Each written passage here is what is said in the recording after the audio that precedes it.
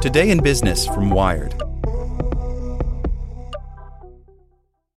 This episode is brought to you by Shopify. Whether you're selling a little or a lot, Shopify helps you do your thing, however you cha-ching. From the launch your online shop stage, all the way to the we just hit 1 million orders stage. No matter what stage you're in, Shopify's there to help you grow. Sign up for a $1 per month trial period at shopify.com/special offer, all lowercase. That's shopify.com/special offer. With supply chains becoming more complex, you need to stay on top of the latest logistics developments. So if you work with logistics, you need the Beyond the Box podcast from Maersk. It's the easy way to keep up to date with everything from digital disruption in logistics to the need for supply chain resilience in today's market. Find out more and keep ahead of the game with the Beyond the Box podcast on logistics insights at maersk.com/insights. Here's today's spoken edition of Wired. Fighting a wildfire in Texas, building a network to connect 40 million people to the internet, cutting pollution with chainsaws. Hear Chubb customers tell their stories at chubb.com/podcast. And stay tuned after the show to hear how a burst pipe in a family's house led to an adventure. When your activity tracker becomes a personal medical device, by Aaron Griffith. Fitbit spent its first decade selling activity trackers. With its latest moves, the company is starting to look less like a gear maker selling pricey accessories to fitness buffs and more like a medical device company catering to hospitals, patients, and health insurers. The company's business-to-business arm, called Health Solutions, is now addressing 4 health conditions: sleep disorders, including sleep apnea, diabetes, cardiovascular health, and mental health, for employers, health insurers, healthcare providers, and researchers. Fitbit has deals with insurers like United Healthcare, which pays its clients up to $1,500 a year for hitting step count goals. United has done years of research to calculate its return on these payouts, says Fitbit CEO James Park. The business models are finally catching up to the data we've been collecting. The next stage is to add in heart rate data, he says. Fitbit's newest product, the Ionic smartwatch, uses a blood oxygen sensor to screen for sleep apnea and detect a type of heart arrhythmia. The company has completed clinical trials on the use cases and will submit them to the U.S. Food and Drug Administration for approval.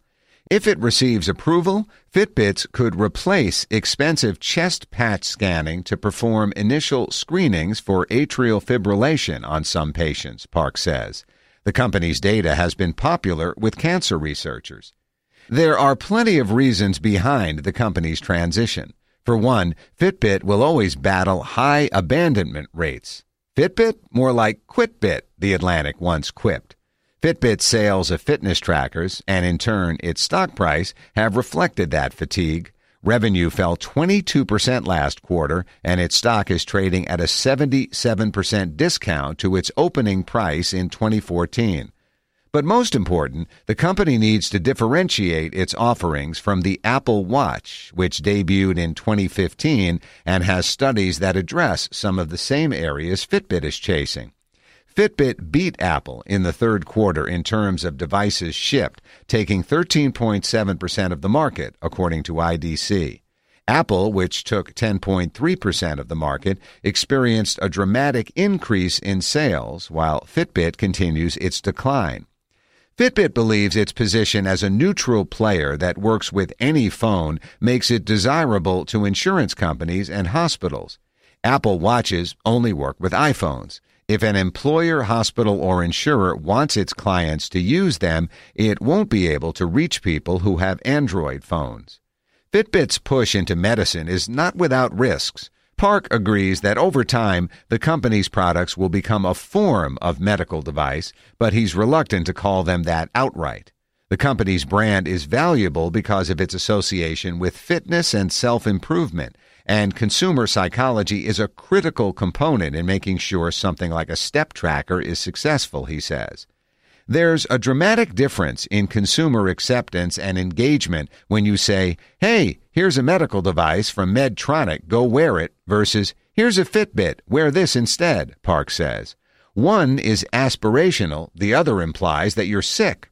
Consumers just go in with a different mentality based on how it's portrayed, and that is actually really, really important. That's why Fitbit is participating in a new FDA pre-certification program aimed at digital health products, announced in September. The FDA recognizes that there is this potentially new class of devices that's not a consumer device and not a traditional medical device, but somewhere in between, and that there needs to be a new regulatory pathway, Park says. Fitbit's rival Apple is also a participant. This podcast was made possible by Chubb. Hear how a burst pipe in a family's house led to an adventure right now. We walk inside and it's raining. Our home was ruined. We couldn't live there. Our first concern was the kids. This was going to be hard on them. Chubb got us a place to stay in the same school district. Otherwise, it could have been a nightmare. Chubb turned a disaster into an adventure for our kids.